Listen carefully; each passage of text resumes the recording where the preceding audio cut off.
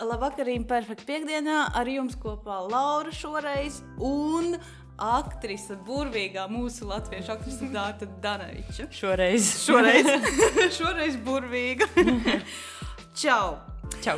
Tu mums esi vasaras žurnālā autore. Tu esi arī, kā izrādās, rakstītāja tipāžs. Rakstītāja tipāžs. Mēs spēlēsim šovas rakstītāja tipāžu. Nu, labi. Vai tā ir tava pirmā tāda publikācija, kā rakstu darbs nopublicēt žurnālā? Es esmu rakstījis žurnāliem agrāk, bet tās ir bijušas slejas, kur es rakstu kā teiksim, savu kaut kādu viedokli vai viedokļu apkopojumu vai intervēju kādu citu cilvēku. Jā. It kā paliekot kaut kādā tādā freelance žurnālista statusā, bet šo es nenosauktu par ko līdzīgu, tāpēc tas ir kaut kas jauns, jo šis ir sacerējums. Es to tā nosauktu. Stāsts. Principā te ir tas stāsta sākums, jo man ir uzrakstīts vēl aptuveni 50 lapus šobrīd turpinājums šim te sacerējumam, prozas sacerējumam. Un tādēļ tas ir kaut kas jauns, jo tas nav, teiksim, kur Dārta tā kā pastāsta, nezinu, ko viņi domā par, teiksim, modi 2020. gadā. Jā, trenda apskats. Jā, bet tas ir, kaut kāds radošs, sacerēts darbs, tā kā radīts, galvā kaut kur. Kaut kur izlīdis no kādiem kambariem. Bet tev topu gandrīz, tas jau tā uz grāmatu virzās. Es tā sapratu. Jā, redzēsim. Es godīgi sakot, gaidu kaut kāds atsauksmes, lai saprastu, vai to vajag turpināt vai nevajag. Es negribu uzbāzties cilvēkiem tagad ar sevi un saviem rakstu darbiem. Es negribu pat arī īsti novērtēt, vai tas ir labi vai nav, jo es vienkārši rakstu. Tā ideja radās dīkstāvs dēļ, tādēļ, ka nebija pavasarī darba un bija jāsēž mājās un bija jāizolējās. Un tagad man ir vienkārši aizrakstījies. Un tagad ir tā, ka kaut kāds, 55 lapus laikam ir. Un tad ir jādomā, vai vēl turpināt, vai varbūt vienkārši nerakstīt vairs, vai ko darīt. Un tagad atkal darbi ir atsākušies, un tagad jau ir jābūt tādam apzinātam lēmumam. Ja iepriekš tas bija tāds vienkārši, tā sanāca, tas tā iznāca ārā, tad tagad jau ir tā, ok, labi. Vai tur tā kā būs kaut kas vairāk, vai ne? Es teiktu, ka ir jāraksta, jo es izlasīju un man gribās zināt, kas notiks tālāk. Tev tev vienkārši gribas zināt. Es tev varu aizsūtīt, kas tur tālāk notiek. Tāpēc jau nav jāpublisko. Es gribu, lai visi citi arī zina. Kas tur notiks tālāk, jā. Jo, manuprāt, ļoti, ļoti labs stāsts un tev ļoti laba tādas metaforas visādas tur valoda, tāda interesanta salīdzinājumi. Tāds foršs. Man ļoti patīk latviešu valoda. Tas ir. Jā, tā es nemaz citādāk īsti nemāku, bet ir tāds pārdoms par to, vai tas ir vajadzīgs, teiksim, vai ir materiālā formā jārealizē šis tas atcerētais šobrīd, vai tas ir, tā kā kādam vajadzīgs vai noderīgs vai gana labs un gana kvalitatīvs, tādēļ, ka vienkārši tā pašapliecināties man īsti negribas. Man gribētos tiešām varbūt iedot kādai autoritātei izlasīt, tad, kad tas būs pabeigts. Un tiešām, ja nē, tad nē. Lai nav tāda vienkārši grāmatplaukta piedrazošana. Nē, kā? Viss beigas. Jābūt arī paškritiskam. Kā man viena draudzene teica par vienu stāstu. Šis stāsts varēja būt arī neuzrakstīts. Redzi? Jābūt paškritikai. Tā nav arī slikta lieta galā. Bet es saprotu, ka tev ir kaut kāds atsauksmes jau nākušas, un cilvēki saprot, ka tas nav nevis tāds, bet ka tā ir īsta dzīves realitāte. Par šo bišķiņu parunāsim, lai tie, kas klausās arī lasītāji un tie, kas ir izlasījuši šo stāstu, šis stāsts ir fikcija, tā kā izdomāts. Jā, lai būtu pavisam godīgi, šajā stāstā ir kaut kāda patiesa notikuma detaļas, un galvenās varonas kaut kādi pārdzīvojumi arī ir mani pārdzīvojumi, bet tā atbilstība ir aptuveni, nezinu kā kurā brīdī, bet aptuveni pusi uz pusi varētu būt. Es neesmu tā mērījusi un analizējusi, bet respektīvi var sazīmēt un atrast, notikums no manas dzīves, tie, kur man pazīst labāk un tuvāk, to noteikti var saskatīt. Bet tieši tikpat daudz ir arī piedomāts klāt. Un tad man pārsteidz, ka man tiešām ir bijuši pagaidām ļoti maz atsauksmes. Es vēl gaidu no 2 draudzenēm atsauksmes, kas man ļoti, ļoti ir svarīgas un kuras tiešām gaidu ar satraukumu. Bet es saņemu no ļoti tuvu cilvēka ļoti skarbu ziņu, kurš bija tiešām pārpratis. Tas man ļoti nepatīkami pārsteidza un lika padomāt, ka, acīm redzot, tas nebija tā kā skaidri un skaļi pateikts, laikam pietiekami. Bet tā ir arī izrādēs un seriālos un filmās. Mēs neesam mēs paši, bet mēs izskatāmies 100% pēc sevis, mīļie draugi. Man patika to, ko tu aizkadrā stāstīji par to vīrieti, kurš nāca klāt un teica kaut ko par to lietu sargu cilvēku. Tas ir tik smieklīgi. Man bija gadījums, kad onkulis ļoti zolīts ap gadiem 75, 78. Man sākas vērtēt ar lietu sargu uz ielas. Tas bija Blaumaņa ielā. Jo es esmu slikti kaut ko izdarījusi seriālā. Bet ko tu tajā brīdī darīji? Labi, to pienāk vecs vīrietis. Es bēgu prom, jo tas bija sāpīgi. Tici man, arī kungs gados var diezgan sāpīgs vērtēt. Es saprotu, ka izklausās sarkastiski šobrīd, bet tā kā es esmu nedaudz sakurus no garas darba dienas un varbūt, ka man ir tas cenzors kaut kur nokritis no iekšējais. Bet laikam ir tāds laiks, man tikko skumji arī palika.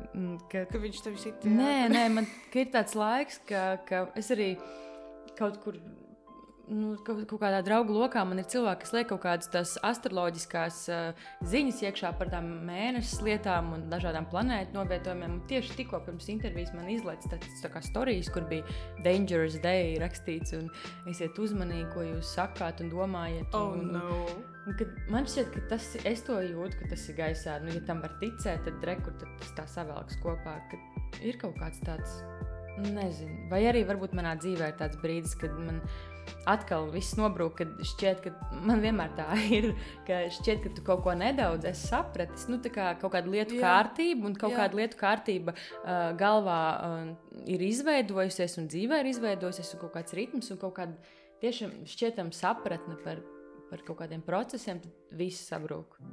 Un jāsāk viss no jauna un tā kā visu laiku notiek, un tagad ir tāds brīdis, man šķiet. Bet par tiem Dangerous Day man vakar draudzene arī kaut ko teica, arī ka vakar jau kas sākās kaut kas, tad tas nav vienīgais tavs kaut kāds avots, tas nozīmē, ka kaut kas tur ir augšā, kaut kas notiek. Protams, ir jau arī tā kā mēs ticam, tā arī ir, bet vienkārši tik daudz to sakritību, ka sāku meklēt kaut kādu ārēju izskaidrojumu tam, tādu negāciju, tādu dusmu un tādas agresijas un es tiešām arī pirms braukšanas pie tevis, man bija filmēšanas diena 8 stundu, un es sēdēju ar vienu kolēģi, kurus pazīstu ļoti, ļoti sen, ar vienu puisi, kungu jau varētu teikt. Un es viņam saku, klausies, ko tu esi sapratis par cilvēkiem? Jo man liekas, ka man būs jārunā kaut kas par cilvēkiem un par dzīvi. Pasaki man, un ko tu esi sapratis, tāpēc, ka es esmu tā sapiņķerējusies, un man ir kaut kāds mans viedoklis, šī brīža haosa laika viedoklis. Un tad viņš teica, ka viņš sapratis to, ka ja šodien ir tā, ja šodien tu riebies kādam, ja kāds tevi ienīst un tu ienīsti kādu, atceries, ka tas ir šodien. Tad kā dzīvo šodienē ar to domu, ka rītdien sāksies atkal no jauna? Varbūt arī tā, bet arī vienlaiks, ka tās lietas, ka viņas nav akmeni iecirstas un ka viņas, ka pilnīgi viss dzīvē ir pārējošs, arī pati dzīve galā. Lai cik skumīgi tas arī tam būtu, bet tā tas notiek. Jā. Par to mēs neaizdomājamies, man liekas, līdz gadiem 70, un tad mēs sākam tā kaut kā, bet drīz tas viss var beigties. Kaut kā tad mēs tā kā ātri sākam. Jā, es kaut gan, man šķiet, ka es aizdomājos par to. Īstenībā atkal šajā beidzamajā laikā vēl vairāk, jo es nezinu, man ir kaut kā noformulēts, kur tas bija Jāņos, Līgo svētkos mēs runājām par to, kas ir dzīves jēga savulaktā. Jā. Cik skaisti. Jā, un es nezinu, vai šo drīkst teikt, bet man viens labs draugs teica, ka dzīves jēga ir klēts. Un tad jums pašiem ir jāsaprot, kāpēc dzīves jēga ir klēts. Un tur tā simboliski ir jādomā par Bet es pieturēšos pie tādām vienkāršākām lietām. Man liekas, ka tā dzīves jēga, vismaz viena no jēgām, pie kuras es pieturos, ir tā kā šajā te atvēlētajā laikā maksimāli iespēja robežās kļūt par labāku cilvēku. Jā. Un tad visas tās lietas, kas nāk, visas problēmas, kas nāk, visus cilvēkus, pilnīgi visu, kaut kādā ziņā uztvert kā tādu trenažieri, kaut kādu uzdevumu, kuru pārvarot ir iespēja kļūt labākam. Respektīvi, godīgi sakot, tā kā pat sliktās un grūtās lietas ir sliktās un grūtās lietas ir kā tāda, tā kā īstenībā bonus istabiņa, jo tikai caur tām lietām tu vari kļūt labāks. Tā, bet es tev ļoti piekrītu, bet par ko es pati aizdomājos, ka mēs tajā dzīves ceļā tik daudz cilvēku šāpinām, lai kļūtu par to labāko cilvēku, lai tu pats kaut ko tur izdomātu, pārdomātu dzīvē. Tas tieši arī uz kaut kādām attiecībām saistībā. Jā, es tev piekrītu. Jā.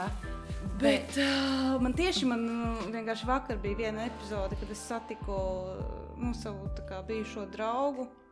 Un tad es par to aizdomājos, kā mēs viens otru esam sāpinājuši, bet kur mēs esam nonākuši, kāpēc tas bija nepieciešams. Tas bija tik liekas tāds, kāpēc? Tu nevari kaut ko uzreiz saprast. Tā ir, bet es arī, godīgi sakot, tieši par to pašu aizdomājos vakar un šodien, bet man liekas ļoti būtiska atšķirība. Numur viens. Tas, ka tu nesāpini apzināti un speciāli, jo tas, ka mēs sāpinam viens otru un regulāri un pilnīgi visi viens otru sāpina, mēs nevaram tagad stāvēt uz vietas un baidīties, ka mēs kādu sāpināsim. Vai ne, un nekur vispār neiesaistīties. Jā, bet man liekas, ka tas ir viens, ka kaut kā aiziet prom no tās apzinātās ļaunuma darīšanas un sāpju darīšanas. Tas jau ir īstenībā grūts uzdevums. Es par to, tieši tagad šajās dienās domāju par to, ka arī par bijušajām attiecībām un kaut kādiem bijušajiem draugiem vai gan romantiskām draudzībām, gan vienkārši draudzībām. Man liekas, ka man arvien lielāka vērtība, godīgi sakot, es to nebiju tā iepriekš piefiksējusi, ka cik ļoti tu pēc tam spēj saglabāt cieņu, kaut kādu laipnību, mieru, un šis te filtrs, kā vērot un vērtēt cilvēkus pēc tām attiecībām, jo attiecības jau tik un tā paliek kaut kādā formā, citādākā formā, vai jūs esat kolēģi, vai jūs esat vienkārši paziņas, vai garām gājēji, tas arī tieši tā. Un kamēr jūs abi esat dzīvi, nekas nav beidzies. Un tad vērtēt caur tādu prizmu, jo tad, kad ir labi un jautri, tad ir ļoti vienkārši būt foršam. Bet tad, kad ir, teiksim, kaut kāds, kaut kas neizrunāts, vai kaut kas sāpīgs, vai kaut kas beidzies, tādu pavērot otru cilvēku un pavērot sevi. Un tā kā pavērot, vai tu nesāc bakstīt ar pirkstu uz otru, vai tu sāc sākumā paskatīties uz sevi. Tas, man liekas, tāds pēdējā laika kaut kāds tāds būtiskais filtrs, ar kur vērtēt lietas. Jā. Es par tām attiecībām arī aizdomāju. Es kaut kā nebiju sagatavojusies par attiecībām, bet jāreiz. Aizdomājos, protams, ko visi arī saka, ka mums ir iepotētas tās pasaku vērtības. Tur pasaka, tad tu nonāc līdz kaut kādam punktam, un viņi visi dzīvoja ilgi un laimīgi. Kā viņi tur dzīvoja? Pēc tam, Ne sarkani galvīti pastāst, ne pelnu šī pastāsta, neviens, nekur, nevienā pasakā. Bet, ja tā no realitātes punktu skatās, tad tās ir tās rozā briļu periods, kur mēs nonākam, izkuļamies cauri, un tad ir tas galvenais punkts, kur būtu jāsāk stāstīt, kā viņi dzīvo ilgi un laimīgi vai nelaimīgi, vai kaut ko. To mēs neviens nekur nekad nekā nestāstam. Un tāpēc, kad tu satiec to kaut kādu bijušo draugu vai ar viņu aizēju, vismaz, iedzert glāzi vīnu parunāt par to, kāpēc tas tā notika. Lūk, tas, man liekas, ir tas punkts, kur katram sevi ir jāpavērtē. Ko viņš saka, kāpēc tā saka, kāpēc es tā izdarīju. Un tas ir tas pats svarīgākais, no kā mēs, man liekas, arī iegūstam informāciju. Ko mēs baidamies darīt? Baidamies iet. Jā, tas prasa, man liekas, arī ļoti liela tāda, tāda drosme un godīguma. Jo, tas parasti, nezinu, manā pieredzē, laikam, tas tā ir, ka bieži vien aiziet tādā tiešām bakstīšanā, bet tu. Bet tu man toreiz pateici. Un tad es atceros tādu vienu gadījumu ar vienu tādu labu draugu, kad bija kaut kāds strīds un liels kašķis un liels, tāda tiešām traka situācija. Un es atceros, tagad tas bija tiešām sen, pirms gadiem, es nezinu, 10 vai kaut kā aptuveni tā. Un tagad man uzpeldēja šī situācija, kad viņš tā kā teica man, ko mēs tālāk varētu darīt un risināt, un tā, ko es ne tā izdarīju, kāpēc es tā izdarīju, un man tajā brīdī tas likās tik nebūtiskā saruna, bet tagad es atceros, ka tas bija viens no retajiem kaut kādiem gadījumiem manā dzīvē, ka otrs cilvēks tiešām uzreiz sāka vērsties pie sevis un nevis tā kā mētāties ar akmeņiem. Tagad es to ļoti novērtēju, cik gadi ir pagājuši. Jā. Kaut kā arī ar to vecumu Regatai stāstā, tev ir 33, tev tagad drīz paliks. Man drīz paliks 32. Man likās, ka tas ir 33, tāpēc, ka es esmu tā kā jau paredzējis, ka es varētu rakstīt vēl gadu uz priekšu. Pasūtīt ziņu kosmosā. Bet, ka tas ir tas vecums foršais, manuprāt, ka tu it kā vēl esi jauns, tur daudz spēku, tu arī labi iedaries kaut kādā tur Kaņemas kultūras centrā, tu tur nelec ārā kā baigais vecais. Bet tā mums liekas. Vai kaut kādā tur Tallinas ielas kvartālā, un tu it kā saplūst ar to visu masu, kas tur ir. Bet tāpat laikā tev vairs nav tāds ķīselis galvā, kas ir kaut kādos 20 gados. Tāpēc man liekas, ka tas 30 ir foršais laiks. Tas tāds, tu esi kā jauns, bet jau pieaudzis. Jā, man noteikti patīk šis laiks. Noteikti. Man arī, jā. Man tā kā, es pamanīju, kas man teica, mamma vai tētis, teica arī, ka es esmu kļuvusi mierīgāka, un es tad tā sabijos, tagad esmu garlaicīga. un nē, bet tā nav. Man liekas, šis ir tas laiks, kad tu tiešām kaut kādā ziņā nomierinies arī mēs runājām tur pats sarunas sākumā par to slikto atsauksmi, par to es saņēmu tiešām ļoti negatīvu ziņu. Tur bija ārkārtīgi daudz ļoti personisku, riebīgu uzbraucienu un ļoti sliktu vārdu man veltītu. Un es sāku sacerēt pretī tādu attaisnošanos, un tad es tā kā, labi, bet man to nevajag, es to negribu paskaidrot. Man liekas, ka viss ir kārtībā, ka es tiešām neesmu ļaunu apzināti darījusi, nedomājusi, un te ir pārpratums. Un kaut kā nomierinājos, agrāk būt, nezinu, tur cepusies un dusmīgas ziņas sūtījis un pat iegājis tajā emocionālajā virpulī. Un man liekas, jā, šis ir tas foršais laiks, kad tu vari tiešām trokšņot un ballēties un būt traks. Un es nezinu, kā es tur rapoju pa zemi ar suņiem un spēlēju paslēpes ar viņiem un vienlaikus būt ļoti nobriedis, tā kā prātā. Kā ir kā aktierim, tīri profesionāli? Kā ir būt aktierim? Nē. Tātad. Tu arī jūti, ka tu mainies tādā ziņā, ka 20 gados tu varbūt tur skrēji vairāk kaut kā tur uz visām lomām vai kaut kādā bohēmiskākā dzīvi gribēji vai kaut kā tā, tad ir 30 gadi, kad tu jau zini, ko tu gribi, tu varbūt tur kaut kā, nezinu, ej uz ko tu gribi, un varbūt tad, kad tev būs 70, tad tu jau būsi kaut kāda tur dīva, kas vispār piedalīsies tur, kur pati vispār ir izdomājusi. Vai. Arī mainās tas skatījums. Baigi dīvaini, jo tagad es sāku domāt, kamēr tu uzdevi jautājumu. Man ir tā sajūta teātrī vēl aizvien, ka man ir kaut kā 3. sezona tikai. Tu vēl tā kā jūties tā kā jauniņais. Nevis tā kā jauniņais, bet ka es neko īsti neesmu izdarījusi un ka es tā kā tikko esmu tā kā sākusi strādāt dīvaini, jo īstenībā, laiks pagājis. Man ir tā sajūta vēl ar vienu teātrī, ka es neesmu tā kā paspējusi kaut ko izdarīt un ka es esmu pa maz izdarījusi un tā kā tāds izsalkums nenormāls. Tas jau forši. Es ceru, ka tas ir forši. Es ceru, ka tagad, kad ierobežojumi pamazām atslāpst un mēs atkal atgriežamies darbā, ka man būs tā kā iespēja tiešām to savu izsalkumu kaut kādā veidā remdēt un tad nomierināties. Un, man ir tā sajūta. Tu vienā no intervijām teici, ka tev ir kaut kāda pirmā plāna loma pēc 8 gadu pārtraukuma. bija paredzēta tagad, bet sākās... Tas ir, jā, tas ir interesants stāsts. Viņa atkal ir atgriezusies tā kā plānā. Ir plānots, es nezinu, vai es drīkstu stāstīt, man šķiet, ka tas vēl nekur nav izsludināts, bet iekšējā plānā ir tā, ka tas ir plānots rudenī. Rudenī ir plānota tomēr pirmizrāde, ja nekas nemainīsies to. Un tas ir tā tagad biedējoši, ka atkal būs jāatgriežas pēc tā pārtraukuma un ātri tā izrāde jādabū gatava un viss jau ir aizmirsies un atkal teksti ir jāmācās no jauna un ir uztraukums. Tas tā negadās bieži galu galā šādi. Bet 8 gadu laikā pirmā plāna loma, tas ir... Tā kā galvenā sieviešu loma. Bet kā tas ir? Kā ir būt aktierim, man atkal būs jautājums, bet tas ir grūti sasniegt. Kā tas vispār notiek? Kādi ir tie faktori, kas to ietekmē? To režisors tur vai viņš izdomā vai neizdomā?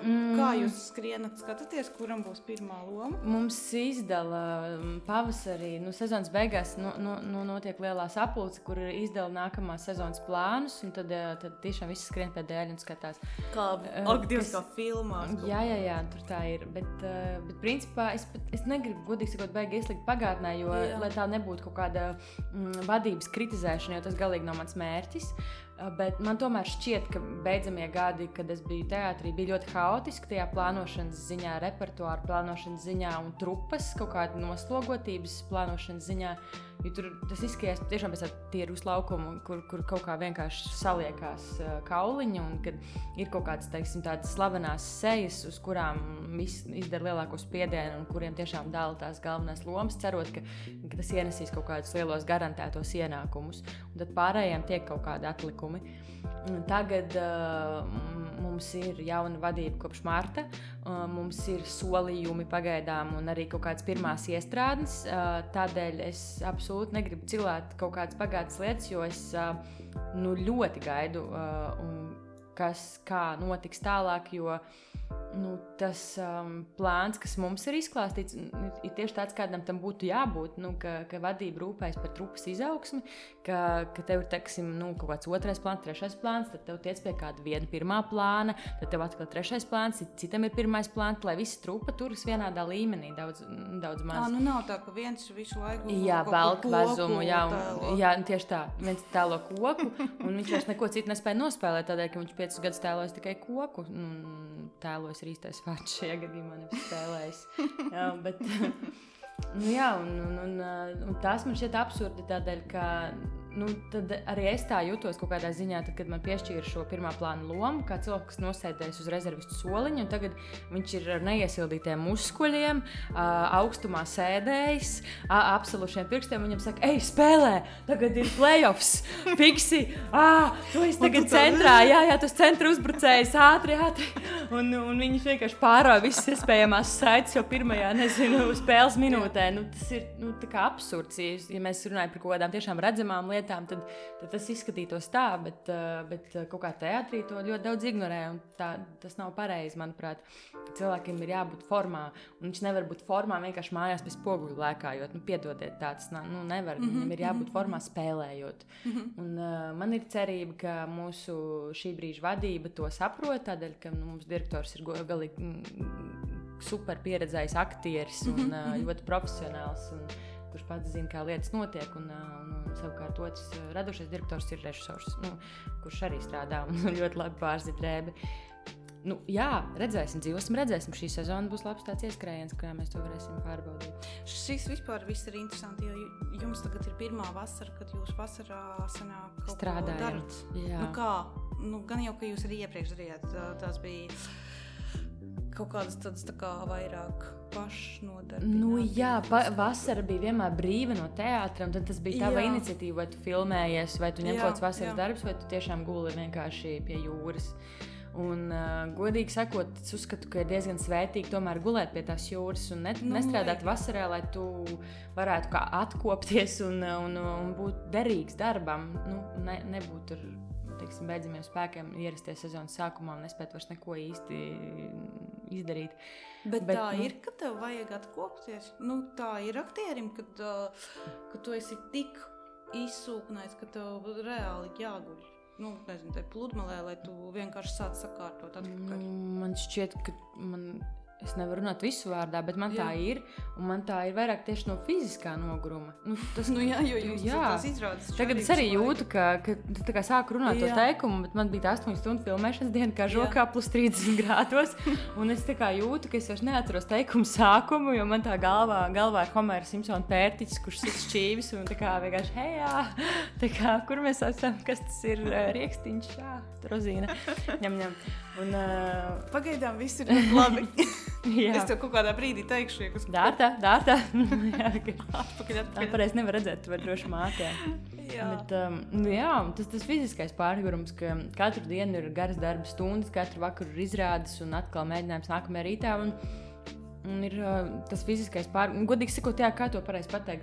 Nevis tāds kaut kāds ezotērisks, kad mēs runāsim, kā loma ienāk manī un kā viņi man iztukšo. Nē. Bet tas arī tāds psiholoģiskais, ka tu tiešām domā visu laiku par kaut kādiem tēliem un tā viņu domāšanām un mēģini visu laiku, nezinu, kaut kādas tur saprast tās emocijas un radīt viņus uz skatuves. Un tas ir darbs ar savu ķermeni, ar kaut kādām savu psihofiziku, un tu visu laiku viņu tur kustini un ņemies un mežģī smadzenes un mežģī savu ķermeni. Un tas tā kā arī bez kaut kādas liekas, tiešām bez liekas pompozitātes. Vienkārši pārgurums no tāda smaga mentāla un fiziska darba. Es nākot arī domāju, ka aktierim, manuprāt, galvenā īpašība, kam ir jāpiemīt, protams, aktieri spēlēja un tā, bet empātijai. Tev jāprot saprast cilvēks. Tas arī, man liekas, tas ir tāds stūrakmens, jo ļoti daudz vispār viņiem nepiemīt empātija, vispār kā tādu cilvēkiem. Jā. Bet tev ir jāprot izprast, kāpēc viņš tā dara un kāpēc viņš tā un attaisnot. Un kāpēc tas notiek un kāpēc tas. Tieši tā. Bet tas ir tev iedzimts, teiksim, vai tu to kaut kā tur attīsti? Man liekas, es neesmu speciālists, bet man šķiet, ka empātiju var attīstīt. Tas ir labs jautājums, es nezinu. Es zinu tikai to, ka es esmu, teiksim, bērnībā bijis līdzjūtīgs cilvēks, tiem saviem tuviem cilvēkiem un man nav sveša šī sajūta, bet man šķiet, ka tas tiešām bija kaut kāds arī tāds intensīvs treniņš studiju laikā, kad mēs to mācījāmies, kaut kādā veidā tas neapzināti droši vien attīstās. Un tad es savukārt pieķēru pie pretējās problēmas sevi kaut kad pirms kaut kādiem gadiem dažiem, ka es vairs nezinu īsti pati, kā es gribu, tādēļ, ka ir kaut kāda saruna vai kas, un kā tu gribētu, kā tev patiktu, kā tu jūties. Un un es jutīšos tā, ka vajag. Tā kā vajag, tā es jutīšos. Tā kā jūs pasūtīsiet, tā es jutīšos. Tad... Es par to pašu iedomājos, ja tu ej tik daudz tām lomām cauri, tu caur to kaut ko tur izdzīvo, tu kaut ko jau pieņem sev arī.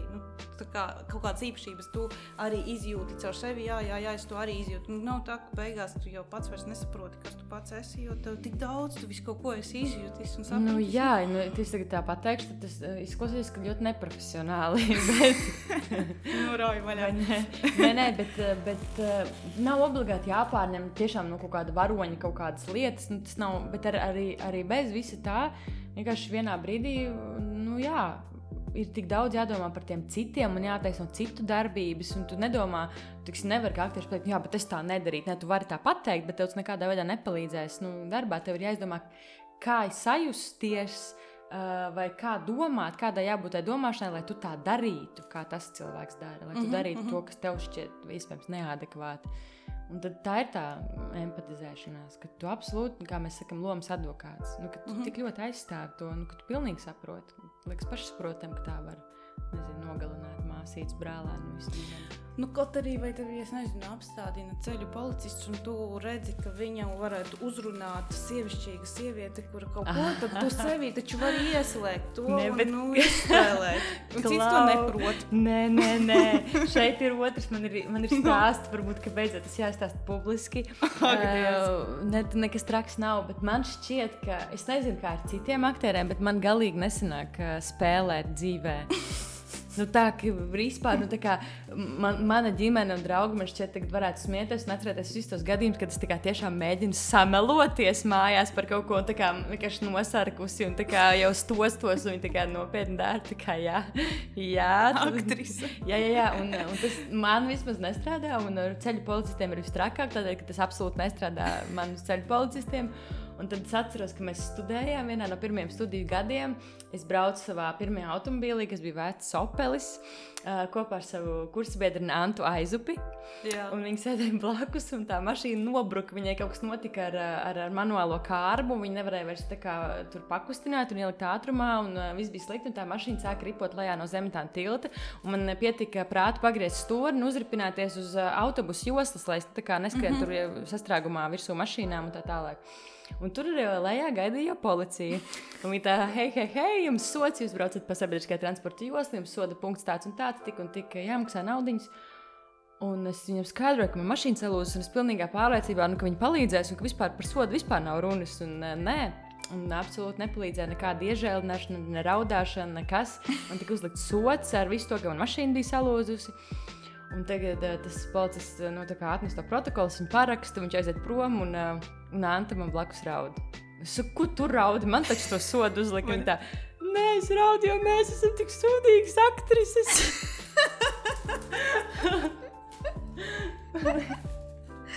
Cilvēks saprata, ka nav. Man liekas tāds labs atslēgas vārds tam, kā mēs spēlējam dzīvē. Tālāk. Ārprāts. Tas ir labs stāsts, jā. Vēl ko, man par to aktieru profesiju visu kaut kādas tēzes un domas nāca galvā, un tāpēc gribu viņas visas izrunāt, tāpēc viņas bāžu ārā. Ko es vēl iedomājos, ka parasts cilvēks, jebkurš parastais cilvēks. Cilvēks parastais. Kaut kādā intervijā stāstītu, pieņemsim, mans sapnis bērnībā bija kļūt par aktrisi, bet es tur strādāju, tur lalala, un tad tur strādāju, vai jebkur citur, un tas sapnis ir palicis. Būtībā tu dzīvo sapni. Pagaidīt. Te man vēl ir klusu. Empatizējies ar manu stāstu. Tas ir tavs sapnis. Un tu tā kā dzīvo to, ko ļoti daudz cilvēki gribēja, bet nedabūja. Un tev tas ir. Bet te ir atkal otra puse šim stāstam. Tas cilvēks, kurš šobrīd strādā jebkur citur, viņš ir kaut kāds mārketinga speciālists, strādā tādā kompānijā, viņš izdomā, viņam viss tur besī, viņš vairs negrib, aizsūtīšu, es kaut kur CV, pamainīšu dzīvi. Tavā profesijā, ko tu sūtīsi uz Nacionālo teātri? Sveiki! Motivācijas vēstule. Es tagad tādu un tādu aktrisu strādāju. Man ir pieredze Dailes teātrī. Ja jūs gadījumā nezināt. Tu pati nevari taču sevi aizsūtīt uz Jauno Rīgas teātri. Tu nevari. Neviens CV.LV neviens neliek meklējam aktieri Nacionālajā teātrī. Jā. Tu aizskāri ļoti aktuālu manu tematu, par ko es esmu godīgi sakot daudz domājis un arī daudz diskutējis mājas apstākļos. Ka šī ir viena no tādām retajām profesijām, kur arī it kā tas morālais, etiskais aspekts, nezinu no kādiem gadiem un laikiem tas ir saglabājies, bet skaidrs tā kā sliktais stils pašam iet un pieteikties teātrī. Tas tā skatās, ko tu viņi tagad pat nāks pie. Kāds vispār to sagaida? Kāds tevi tur vispār ir tāds cilvēks, kurš pieņem tādus dokumentus? Normālās darba vietās cilvēki nāk un teiksim, savu CV vai paši mēģina pieteikties. Tas tā notiek. Un tad ar teātri tev tā kā jāgaida, lai tevi uzrunā. Tas tā kā aizklausās pēc kaut kādas seno laiku sadarināšanās, ka bet es tieši to jauna meita gaida.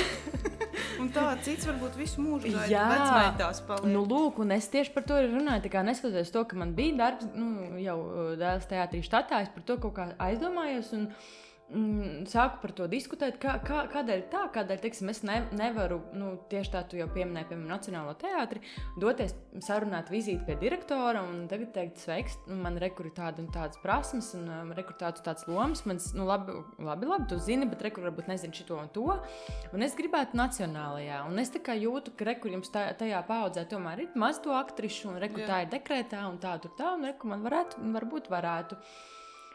Tādas, tad man liekas, ka visi tā sabiedrība par to runātu. Kā tad viņi privātajā dzīvē pirmais virsraksts. Jā. Tā pati sevi pieteikusi. Jā, ir bijuši gadījumi, kad atsevišķi aktieri ir atgriežies, teiksim, es atceros, ka Maija Doveika atgriezās no ārzemēm, viņa gāja tā kā pateikt, ka viņa ir atgriezusies Latvijā. Jā.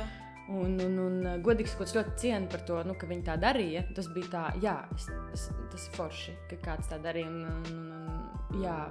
man liekas, godīgi sakot, ka tas ir arī ļoti, ļoti normāli, bet it kā tā nav pieņemts. Un tad tev tiešām jāsēž un jāgaida. Es par to aizdomājos, kāpēc? Tāpēc, ka es ar tevi skatījos tās visādas tur intervijas, un bija viens kaut kāds fakts par to, ka pēc studiju beigšanas tu sāksi strādāt seriālos, un tad tevi pamanīja Dailes teātris. Tā. Nu, lūk, un te ir tas, un tad tevi pamanīja, nu, un varēja arī nepamanīt. Jā. Es biju viens no tiem kursa dalībniekiem, kurus nepaņēma. Mēs bijām Nacionālā teātra kursus, man nepaņēma štatā. Bija veiksmīgie un talantīgie, kurus paņēma. Un es biju bez darba. Un es gāju uz castingu, lai piedalītos seriālā Ugunsgrēks. Tas nebija tā, ka man piezvanīja un tā kā, hei, vai jūs vēlaties, es padomāšu, tad kāds honorārs. Nē, tas bija tā, ka es gāju uz castingu, lai piedalītos Ugunsgrēkā. Un es biju tik ļoti priecīga, kad man paņēma, jo tas bija man vienīgais darbs tajā brīdī. Un tad arī no turienes tālāk tā. Pastāsti, kā Ugunsgrēkā zvanīja uz to Bīriņu pili, tas arī ļoti interesanti. Tas ir smieklīgi. Ai, beidz. Kas tur? Pastāsti šito, klausies. Meita, pastāsti šito stāstu. Neko, Ugunsgrēkā seriāla galviņā ir iefilmēti Bīriņu pilis nārskati, un tā kā it kā darbība notika Bīriņu pilī, un tad cilvēki regulāri skatītāji zvanīja uz Bīriņu pili, un tad, teiksim, lūdzu, pasauc Gunāru pie telefona, lai pateikt, ka Gunāra krāk tā sieva, zina, tā, ka sieva, viņa neuzticīgi pasauc Guņšu klausies, lai viņš zina, vai zina vadījums, tu pasties, ko viņš dara, tas vadījums, tak pasauc, es viņam iepravīšu tās smadzenes, vai zina. Vai šitā meita, viņa, tā jaunā Vanda, viņa, zina, apzaga to saimnieku, to Fēliksu, viņa taču apzaga viņu, tā kā viņš vispār nav to pamanījis. Es to taču pa televizoru redzēju, tam ir jābūt zināmam. Bet iedomājies, tas cilvēks sēž un viņam pilnīgi viņš dusmīgs, kā var šito nezināt, tur tas vadījums vai kaut kas. Domājies? Viņš pilnīgi par to dusmojās. Ko jūs ar nabaga cilvēkiem darat? Šausmas, ne? Ārprāt. Tagad būs vēl viens rudenī, un tad, kas tad tur notiks? Tur ir vispār trakums, kas tur būs. Ai. Tātad atgriezīsimies pie maniem jautājumiem. Vienā no intervijām tu, manuprāt, tā bija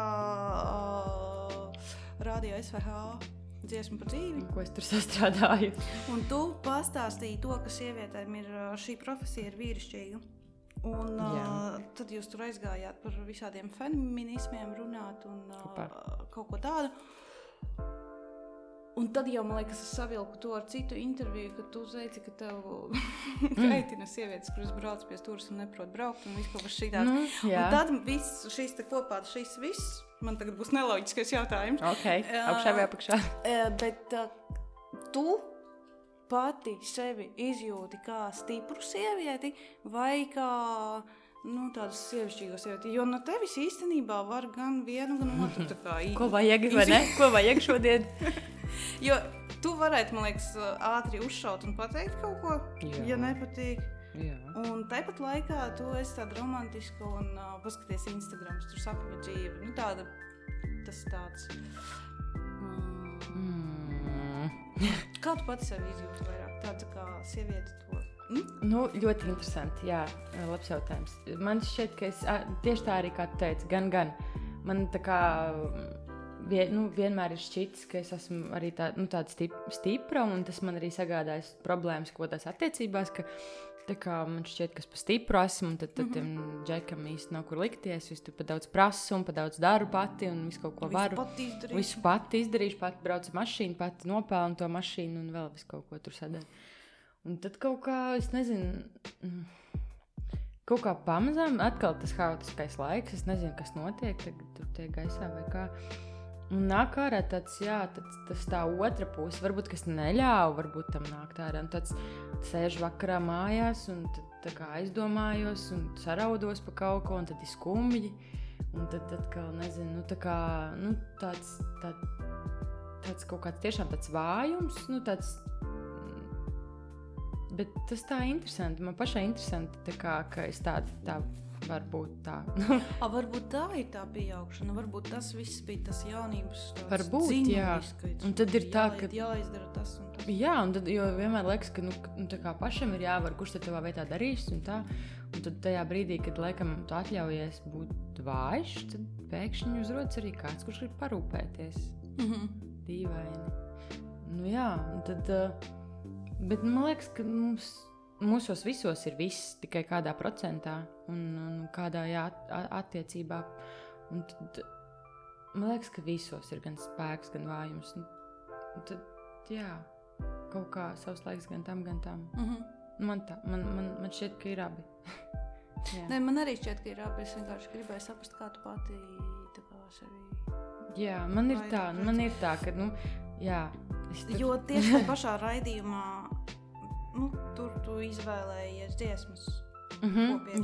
Tev skan Janis Joplin, otrais tev ir jau Ansis kaut kur tur. Jā! Tu tāds kokteļ. Tas ir interesanti. Nav tā, ka tev tur tagad visa playlist ir franču kaut kāda liriskie šansādi, tagad, kurus tu tur klāsies. Saproties, tas tā interesanti, ka tev ir gan tas, visas. Jā. Kaut arī varbūt tās ir mūsdienas 21. gadsimts, kad mēs visi tādi. Man grūti salīdzināt, jo katrs ir sevī iekšā, un tad man jau liekas, ka visiem tā ir. Es nezinu, grūti kaut kā nokomentēt to. Kāda ir mūsdienu aktrise 21. gadsimts? Tev ir, ja tā paskatās vēsturiski, tad tās bija tādas divas, uz kurām visi skatījās kā uz tādu, uz kaut ko nesasniedzamu un tā. Vai mūsdienās arī tā ir, vai nav tā, ka tev pašai, tā kā bišķiņ kauns iziet treniņu biksēs, ka no tevis sagaida, un tu te ir tā taču aktrise. Nē, godīgi sakot, es neatceros, kā tu iegrozīji. Kaut kad pirms laika sāk stāstīt to, ka daudz sapņo kļūt par aktieriem. Es atceros to jautājumu sākumu, jā, ka par to dzīvi sapnī un tā tālāk. Man tas nebija mans sapnis kļūt par aktrisi, bet tad, kad es stājos, tad viens no tiem kaut kādiem pozitīviem aspektiem, kas man pamudināja to darīt, bija kaut kā, es neatceros kaut kādā literatūrā vai vēsturē, es atceros, ka tādas ainas un kaut kādas publikācijas par 20. gadsimta aktieriem, ka viņi ir tādi kā viedokļu līderi, ka viņi ir personības un ka tajā laikā, teiksim, tie aktieri bija, viena no tiem retajiem, kur tā kā, tiešām bija tie, kas publiski pauda kaut kādus viedokļus, un bija tādi, redzamie kaut kādas tas sejas, kaut kādām, kaut kādām lietām, kaut kādiem statementiem, kaut kā, ka to sagaidīja no viņiem. Un tur jau, to jau aktieris ir izteicis. Un tad vēlāk jau tur arī politikā taču gāja mūsu divas, un taču gan Vija Artmane, gan Olga Dreģe, gan Ausma Kantāne, un tas jau vēlāk, sākumā par pišķi agrākiem laikiem. Bet man bija kaut kā prātā šis tēls par aktieriem, un man bija liels pārsteigums, tad, ka iestājoties, mums tik ļoti maz sagaidīja, mums sagaidīja tā kā vismazāk kultūras akadēmijā. Aktieris kārtībā viņi arī nokārtot tāpat ieliks 4 bez mazvai, tie jau neko nelasīs, viņi jau tur taču aktieri, paga, tas man pārsteidza, ka tā kā aktieri, ka no aktieriem tā kā vēdītāts, ka mēs būtu tā kā stulbi. Uzliek zīmogu, nevis stulbi, man liekas tāds, bohēma. Bohēma, bet arī, ka ar prātu ir uz jūs. Un goda vārds, un ka, tā kā no viņa nekādu beigo saprātu balss nevarēs sagaidīt. Tas man kaut kā ar laiku baigi sāk sāpēt, un tad dēļ es atkal atgriezos pie tiem juristiem, jo man tik ļoti bija sāpīgi, ka teiksim, var teikt, tur skaistā, vai tur, nezinu, kaut kāda seksīgā, man liekas, tās absolūti nav vērtības. Tā kā, kas tas ir skaistā, seksīga, tā kā tu sagrimējies un uzvelc, nezinu, kaut kādu tur atklātu kleitu, un tu būsi skaistais un seksīgais jebkurā laikā. Tas nav kaut kas, uz ko tiekties. Un tas man kaut kā baigi iedzēla sāpīgi. Un tādēļ man galīgi nav bail iziet treniņu biksēs ārā, tādēļ, ka man nešķiet, ka ir divu laiks. Man šķiet, ka gan ir beidzies. Bet tas ka tev jābūt personībai un ka tev ir jābūt inteliģentam un ka tev ir jāspēj paust viedoklis, es gribētu, lai tas atgriežas. Es gribētu tiešām, lai no mums prasa vairāk arī. Jo viens ir pašam tā kā uzbāzties ar to savu viedokli, iet tur vēlēt, vai esiet pilsoniski aktīvi, vai tur, nezinu, iesaistieties šajā kampaņā, tas ir viens. Vai palieciet mājās. Jā, palieciet mājās.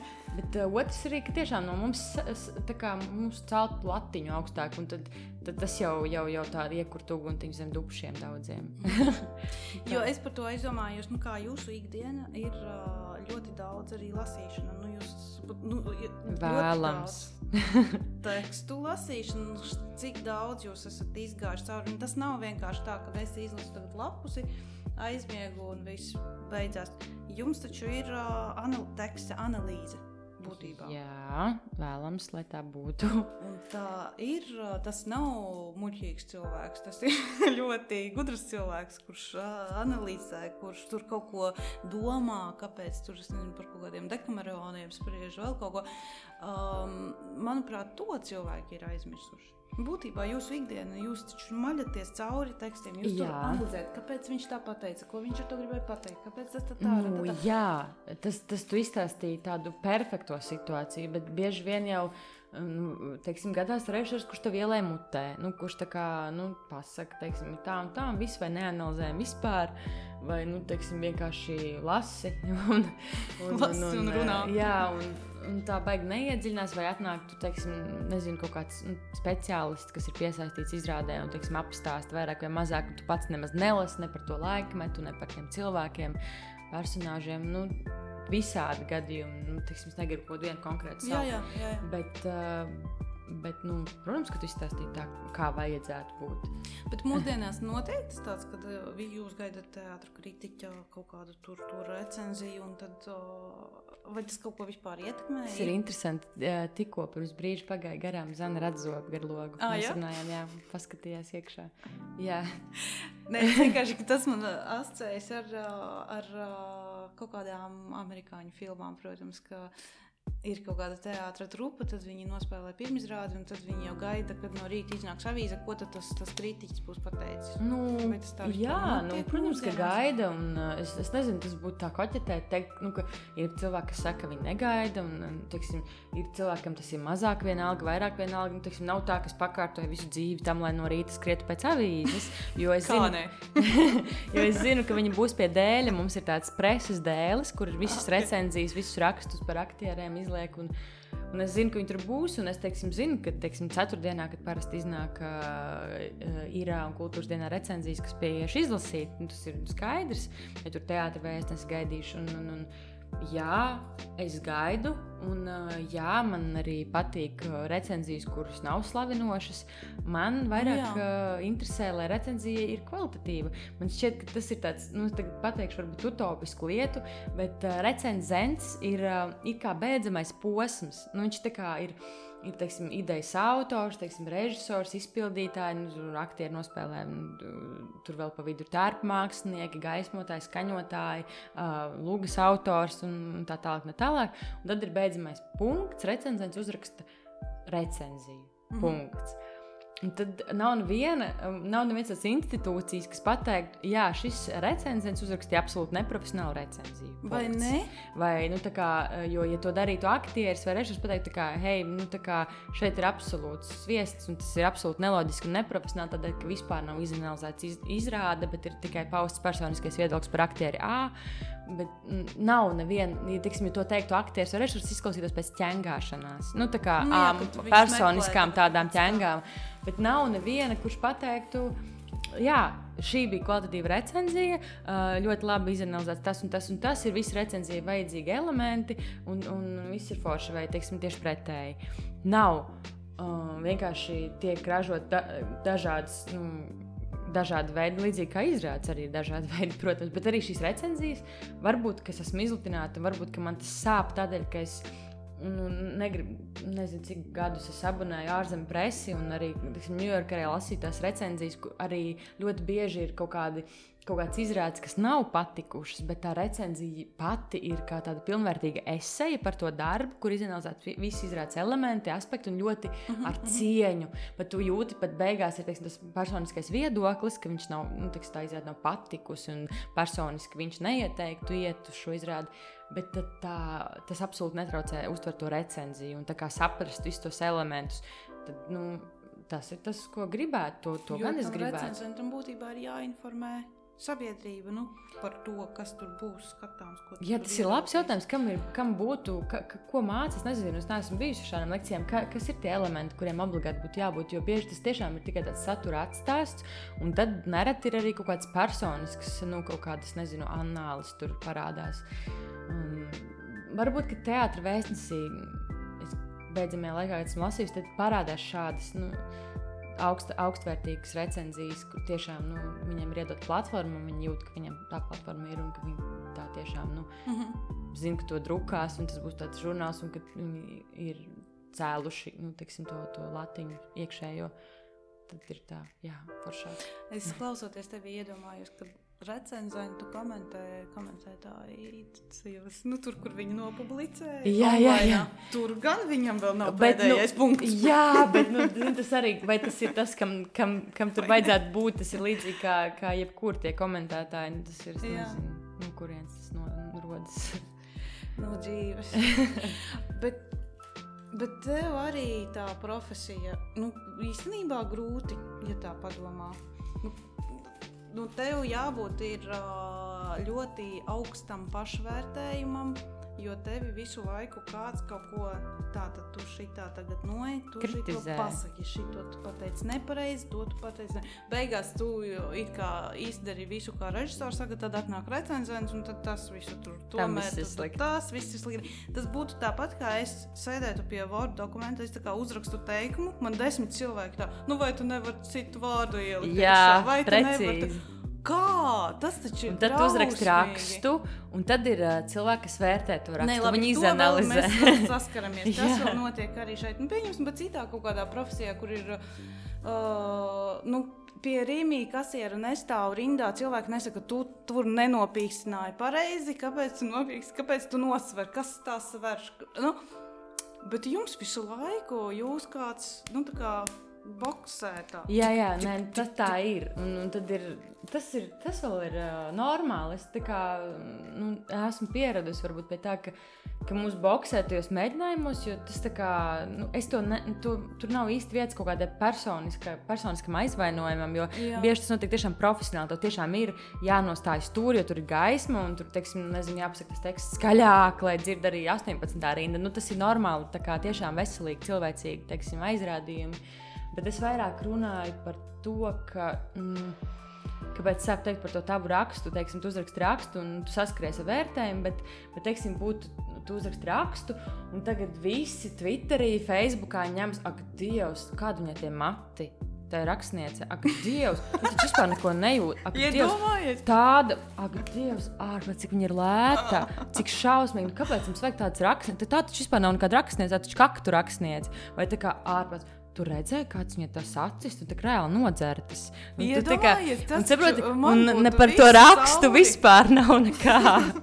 un tas ir tas, par ko man bija tā kā tāds labi, mēs esam salīdzinoši publiskāka profesija par dažām citām, par daudzām citām, bet tas nenozīmē, ka mēs tagad lienam, nav tā mīļie draugi, ja kāds varbūt to nezina, es nebāžos nekur tagad kaut kādā, nezinu, dzīves skatuvējums priekšā, un es nemēģinu ielīst starmešu gaismā ārpus sava darba, lai kā jums varbūt, nezinu, nešķistu citādāk. Un tas lūk, man, teiksim, sāk traucēt ikdienā, ka, lai kur es pagrieztos, lai kur būtu kaut kāds notikums ikdienā, tu pateici par tām sporta biksēm, un tā kā kāds kaut kur ierauga, un pēc tam uzrakst vai pienāk klāt, un ir šausmas, ir tik drausmīgi, un tas tik riebīgi, un tas tik pretīgi, un tas tik netalantīgi, un tas tik stulba, un vēstules un komentāri, un tā kā tos, teiksim, bet tas arī viss nāk? Publiski, tā kā tos preses rakstu komentārus nelasu jau cik gadus, man to kolēģi tā kā piekodināja labi sen. Es pirms viena podkāsta runāju ar Kašaru vienā podkāstā, kad viņš par tiem komentāriem te gari un plaši runāja, ka viņam nāk tie ļaunie. Bet es nedomāju, ka aktieriem tik ļoti nāk arī tā privāti. Tas arī jautājums, tas, ka, teiksim, tādam cilvēkam, kurš nav vispār nekādos sociālos, visticamāk arī nenāk. Nav jau kur nosūtīt vēstules. Jā, var arī nosūtīt droši vien arī vēstuli, bet tas tur tā ilgāk jācenšas. Tur vēl pārdomās pa ceļam un negribēs iet uz pastu. Bet sociālos privātas vēstules, jā, regulāri, komentāri indīgi zem bildēm, jā, regulāri.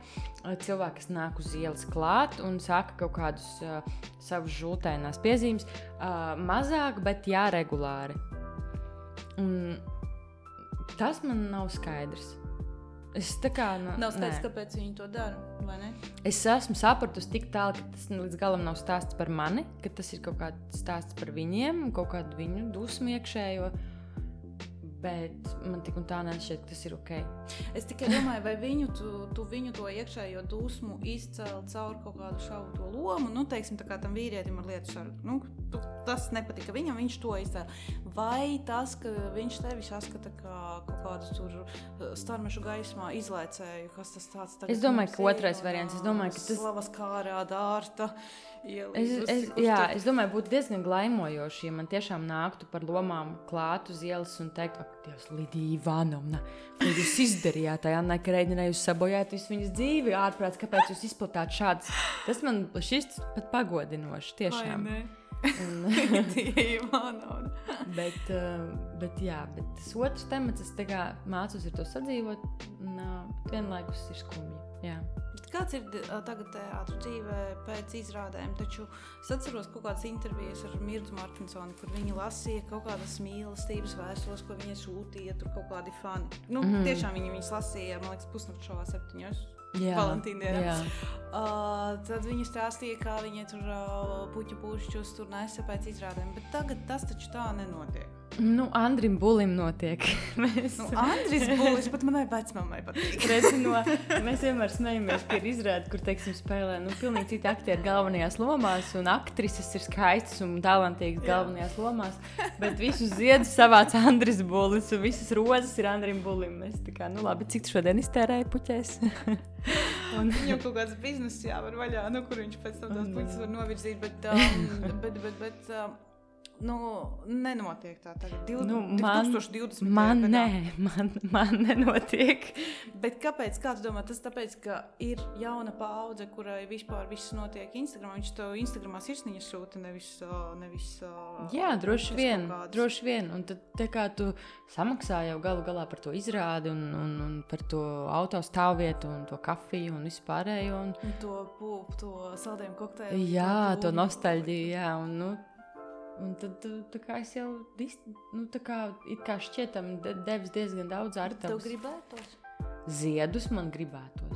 Man gribētos ziedus. Mīļie klausīt. Tas ir prasīšanas. Man jau kaut kādi draugi smējās, ka viņi domā, ka tas ir iemesls, kāpēc es esmu šajā profesijā. Man tik ļoti patīk ziedi, ka skaidrs, tad upurēs visu, lai tik tos ziedus saņemtu. Klēpjiem nesīs mājā. Nē, nav tā. Jo, teiksim, kaut kādi tur 18-gadīgas tur meitenes, kuras seko tev Instagramā, viņas iespējams tādas baigās izrādes nemaz nav gājušas skatīties. Viņas tev seko kā personībai. Vai arī no seriāliem, ja? Jā, es domāju, ka jā. Un es tādēļ esmu jau sākus to darīt, Covids varbūt to nedaudz apturēja, bet arī plānoju turpināt to darīt, arvien vairāk likt kaut kāds iekšā informāciju par teātri, par mēģinājumiem, par izrādēm. Tāpēc, ka manā dzīvē tam ir lielākā nozīme darba ziņā. Tā kā, lielākais uzsvars, bet savukārt sociālo vidē sanāk, ka tas ir visnesvarīgāk. Man gribētos pievērst uzmanību tam teātrim, jo man šķiet, ka tā ir vietas, kur vajag atnākt. Bet tu pati, tev ir tā, ka varētu aiziet uz kaut kādu izrādi, tas nezinu, uz citu vai uz Dailes teātra izrādi vai uz kādu citu Godīgi, tad, kad man ir, teiksim, mēneši, ja man ir 20 izrādes mēnesī, un man ir beidzot brīvs vakars, piedod, bet nē, man negribas. Kā nē? Bet savukārt vispār ir tā, ka gribas redzēt, protams, gan savus kolēģus, gan es reāli tiešām arī pērku biļeti un eju uz citiem teātriem un skatos. Un citu šovakar, izskatās, kas paspēšu, mums ir drīz pirmizrāde mums atsākas sezona. Un drīz ir pirmizrāde blokmājas Donam Kihotam, ko ir sarakstījis Arturs Dītis, mans kolēģis, gada dramaturgs, jā, un būs blokmājas Dons Kihots ar Dainu Grūbi un Lauru Subatnieku. Un es ļoti gribu redzēt. Cik mums vēl ir laiks? Nē, man viss kārtībā, es paspēšu, bet jā, tur rekur jautāju, un es esmu noguris, man bija gara diena, bet es negribu laist garām iespēju noskatīties, un tagad, kas tur tagad būs, vasaras dārzā ar skatuve un apjost ar jumtu, un viņi spēlēs. Kā tas vispār tagad notiks? Cik daudz cilvēku var atrasties? Nē, tur ir es saprotu, ka ārā drīkst būt līdz 300 cilvēkiem, bet tik daudz vietu tur nebūs. Bet tur būs ievērota distance, un vasarā ir vasaras dārza izrādes, bet jau man šķiet sākot no augusta, es negribu samelot, vai pat no jūlija vidus jau būs arī izrādes, kas ir lielajā zālē un mazajā zālē. Jā. Ar, protams, visiem drošības pasākumiem. Es visu saprotu to, ko tu man pašā sākumā teici, ka aktieriem ir jāatpūšās. Bet man liekas tik forši, ka vasarā arī ir izrādes. Man liekas, tas ir vasaras vakars. Tu tur kaut kur sēdi, tāds silts laidziņš. Tas jau arī... Un skaties, izrādi par ebreju un kristiešu sadursmi. Kāpēc ne? Tad labi, tad ļoti forši, ka tu tā domā, jo es tiešām satraucos par to. Man pirmizrāde Dēlē ir gaidāmā augustā, kas ir diezgan tāds nopietnas materiāls, nopietna luga. Un mēs tiešām lauzām šķēpus mēģinājumos par to, vai cilvēki gribēs nākt. Mēs nezinām, kā tas ir, mums nav pieredzes ar to. Es saprotu, ka ļoti daudzi grib pavadīt savas dienas kartupeļu vagās vai pie jūras vai ceļojumā vai vēl kaut kur. Bet ir arī tādi, kuri, ir taču tie cilvēki, kas iet uz koncertiem. Kāda atšķirība, vai es eju uz koncertu vai uz izrādi? Mēs ļoti ceram uz šādu viedokļu pārsvaru katrā ziņā teātrī. Man šķiet, ka tas tā ir. Tu pati skaties filmas, nezinu, Netflixā seriālus, kaut ko tādu. Tu vari kaut ko ieteikt tādu, kaut ko tādu, kas tev ir aizskāris un ko tu labprāt ieteiktu cilvēkiem paskatīties? Labs jautājums, kas bija tie beidzamie, bet man liekas, ka tie skatītāji jau visus tos jaunās sezonas ir redzējuši. Tas bija End of the Fucking World, piemēram, vai Stranger Things, vai kas tur vēl bija tas foršais, ko es skatījos tagad, tas You. Es arī skatījos.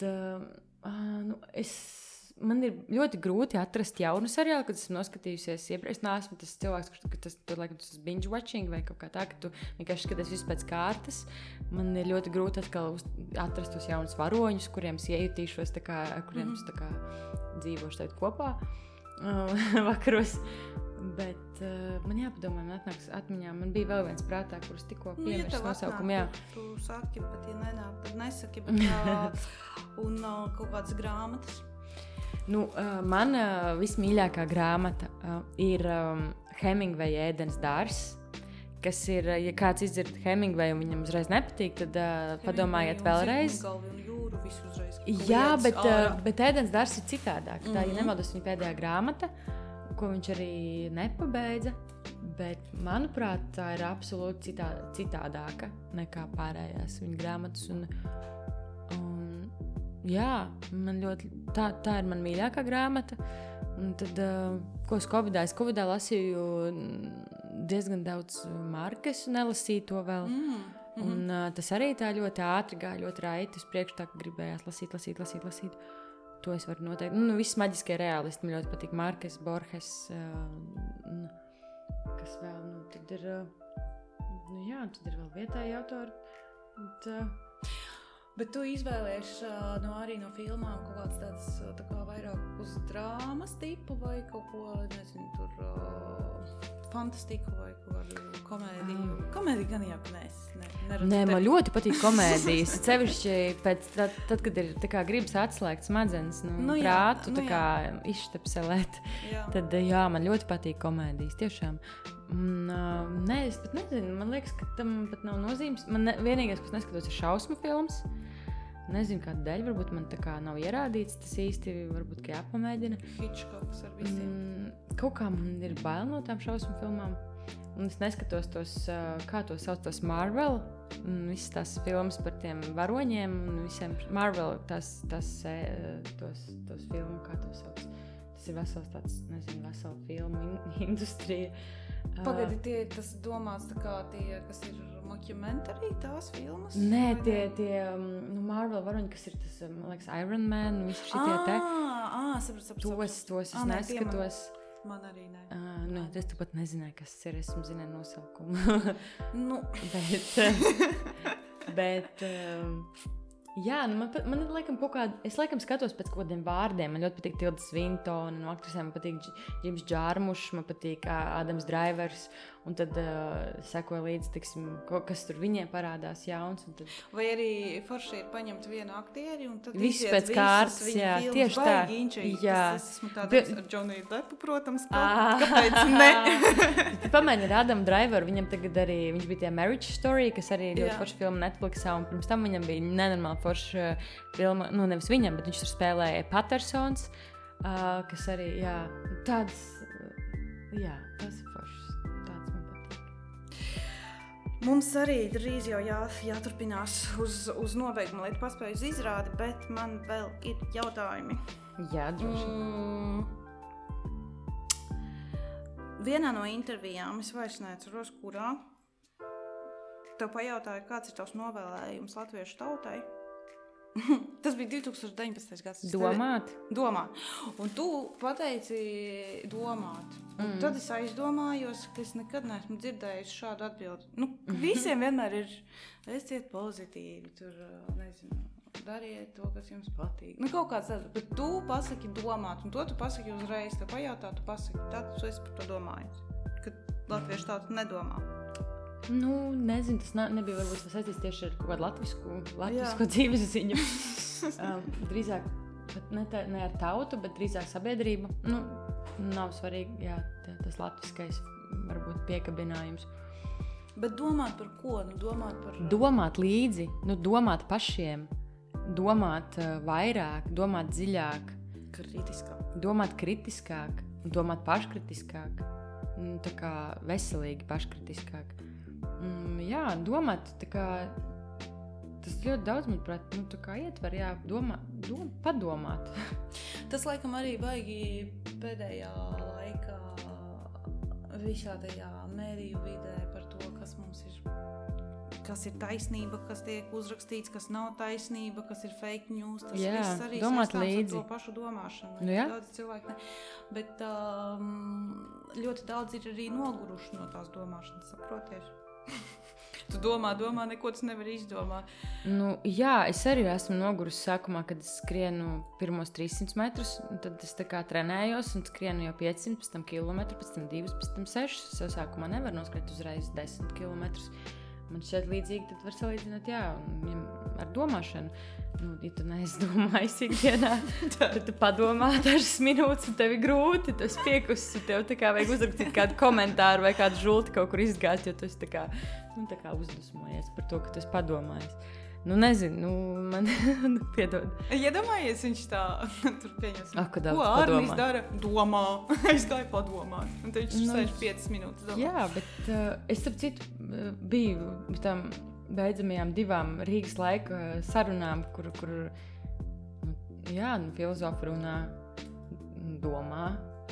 un tas tā interesanti, ka sākumā vismaz man tā bija sēžu, un tad tā kā liekas, ak, Dievs, mums par tādām dziļām tēmām es vispār neko nesaprotu, un tagad varbūt man vienkārši jāizskatās tagad saprātīgai, un tad vēlāk kaut kā paiet kaut kāds laiks, un tas ievelk, un ir interesanti, un tas tā kā, jā, es laikam mēģinu domāt, kur atrast kaut kādus veidus, kur atkal izaicināt to savu prātu, lai izsistu tos stikla griestus, un tā kā no tās kastes un tā kā izkļūtu ārā, jo visu laiku ir tā, kā es teicu sarunas sākumā, kad liekas, ka tā kā istaba ir apgūta, izrādās, ka tā istaba ir tikai maziņa kastīte lielākā istabā. Bet tā ir arī laba atziņa vienā brīdī, kad tas ir, ka tu kaut kā saproti, te ir īstenībā citādāks. Tas, ka tu pats saproti, tāpēc... ka tu to nebija tā kā Iedomājies, jā. tas arī laikam līdzi nes to, ka jābūt ir kaut kādam mierīgākam un pieņemošākam. Iespējams, ja mēs kaut ko nesaprotam, mēs uz kādu dusmojamies vai mums kaut kas šķiet nepareizi. Iespējams, ka mums vienkārši tās sienas un griezti traucē. Kad tās sienas nobruks vai nojauks kāds, tad mēs redzēsim un sapratīsim. Un tā. Tāpēc jābūt, laikam, pieņemošākiem. Nezinu. Varbūt. Labi, es tevi baigi nemocīšu. Tu nemoki, nē, vienkārši tāds laiks kaut kā man tā. Ir arī atmosfēriski, man liekas, tāds... Negaiss. Jā, tāpēc visur ir. Visi tādi tā kā dūles mušas drusciņi. Bet bija ļoti forša saruna. Paldies, ka tu atnāci. Paldies tev. Un gaidīsim turpinājumu mūsu žurnālā. Es nezinu, kā tev viņš izvērtīsies par grāmatu, vai ne? Jo man ir jāzina, kas notiek tālāk. Jā, labi. Bet, ja tu negribi rakstīt, protams, tu neuzspiedīsi. Nē, man jau ir uzrakstīts. Es atkal gaidīšu atsauksmes. Lūdzu, ja kāds negluži žulpēnais komentētājs, arī kritisks atsauksmes, protams, bet ne personiski aizskrožus. Jā, domājiet līdzi, ko jūs rakstat atsauksmē. Domājiet. Un ko jūs lasāt? Domājiet. Labi, paldies tev. Paldies tev. Vakars. Tev arī. Jums arī.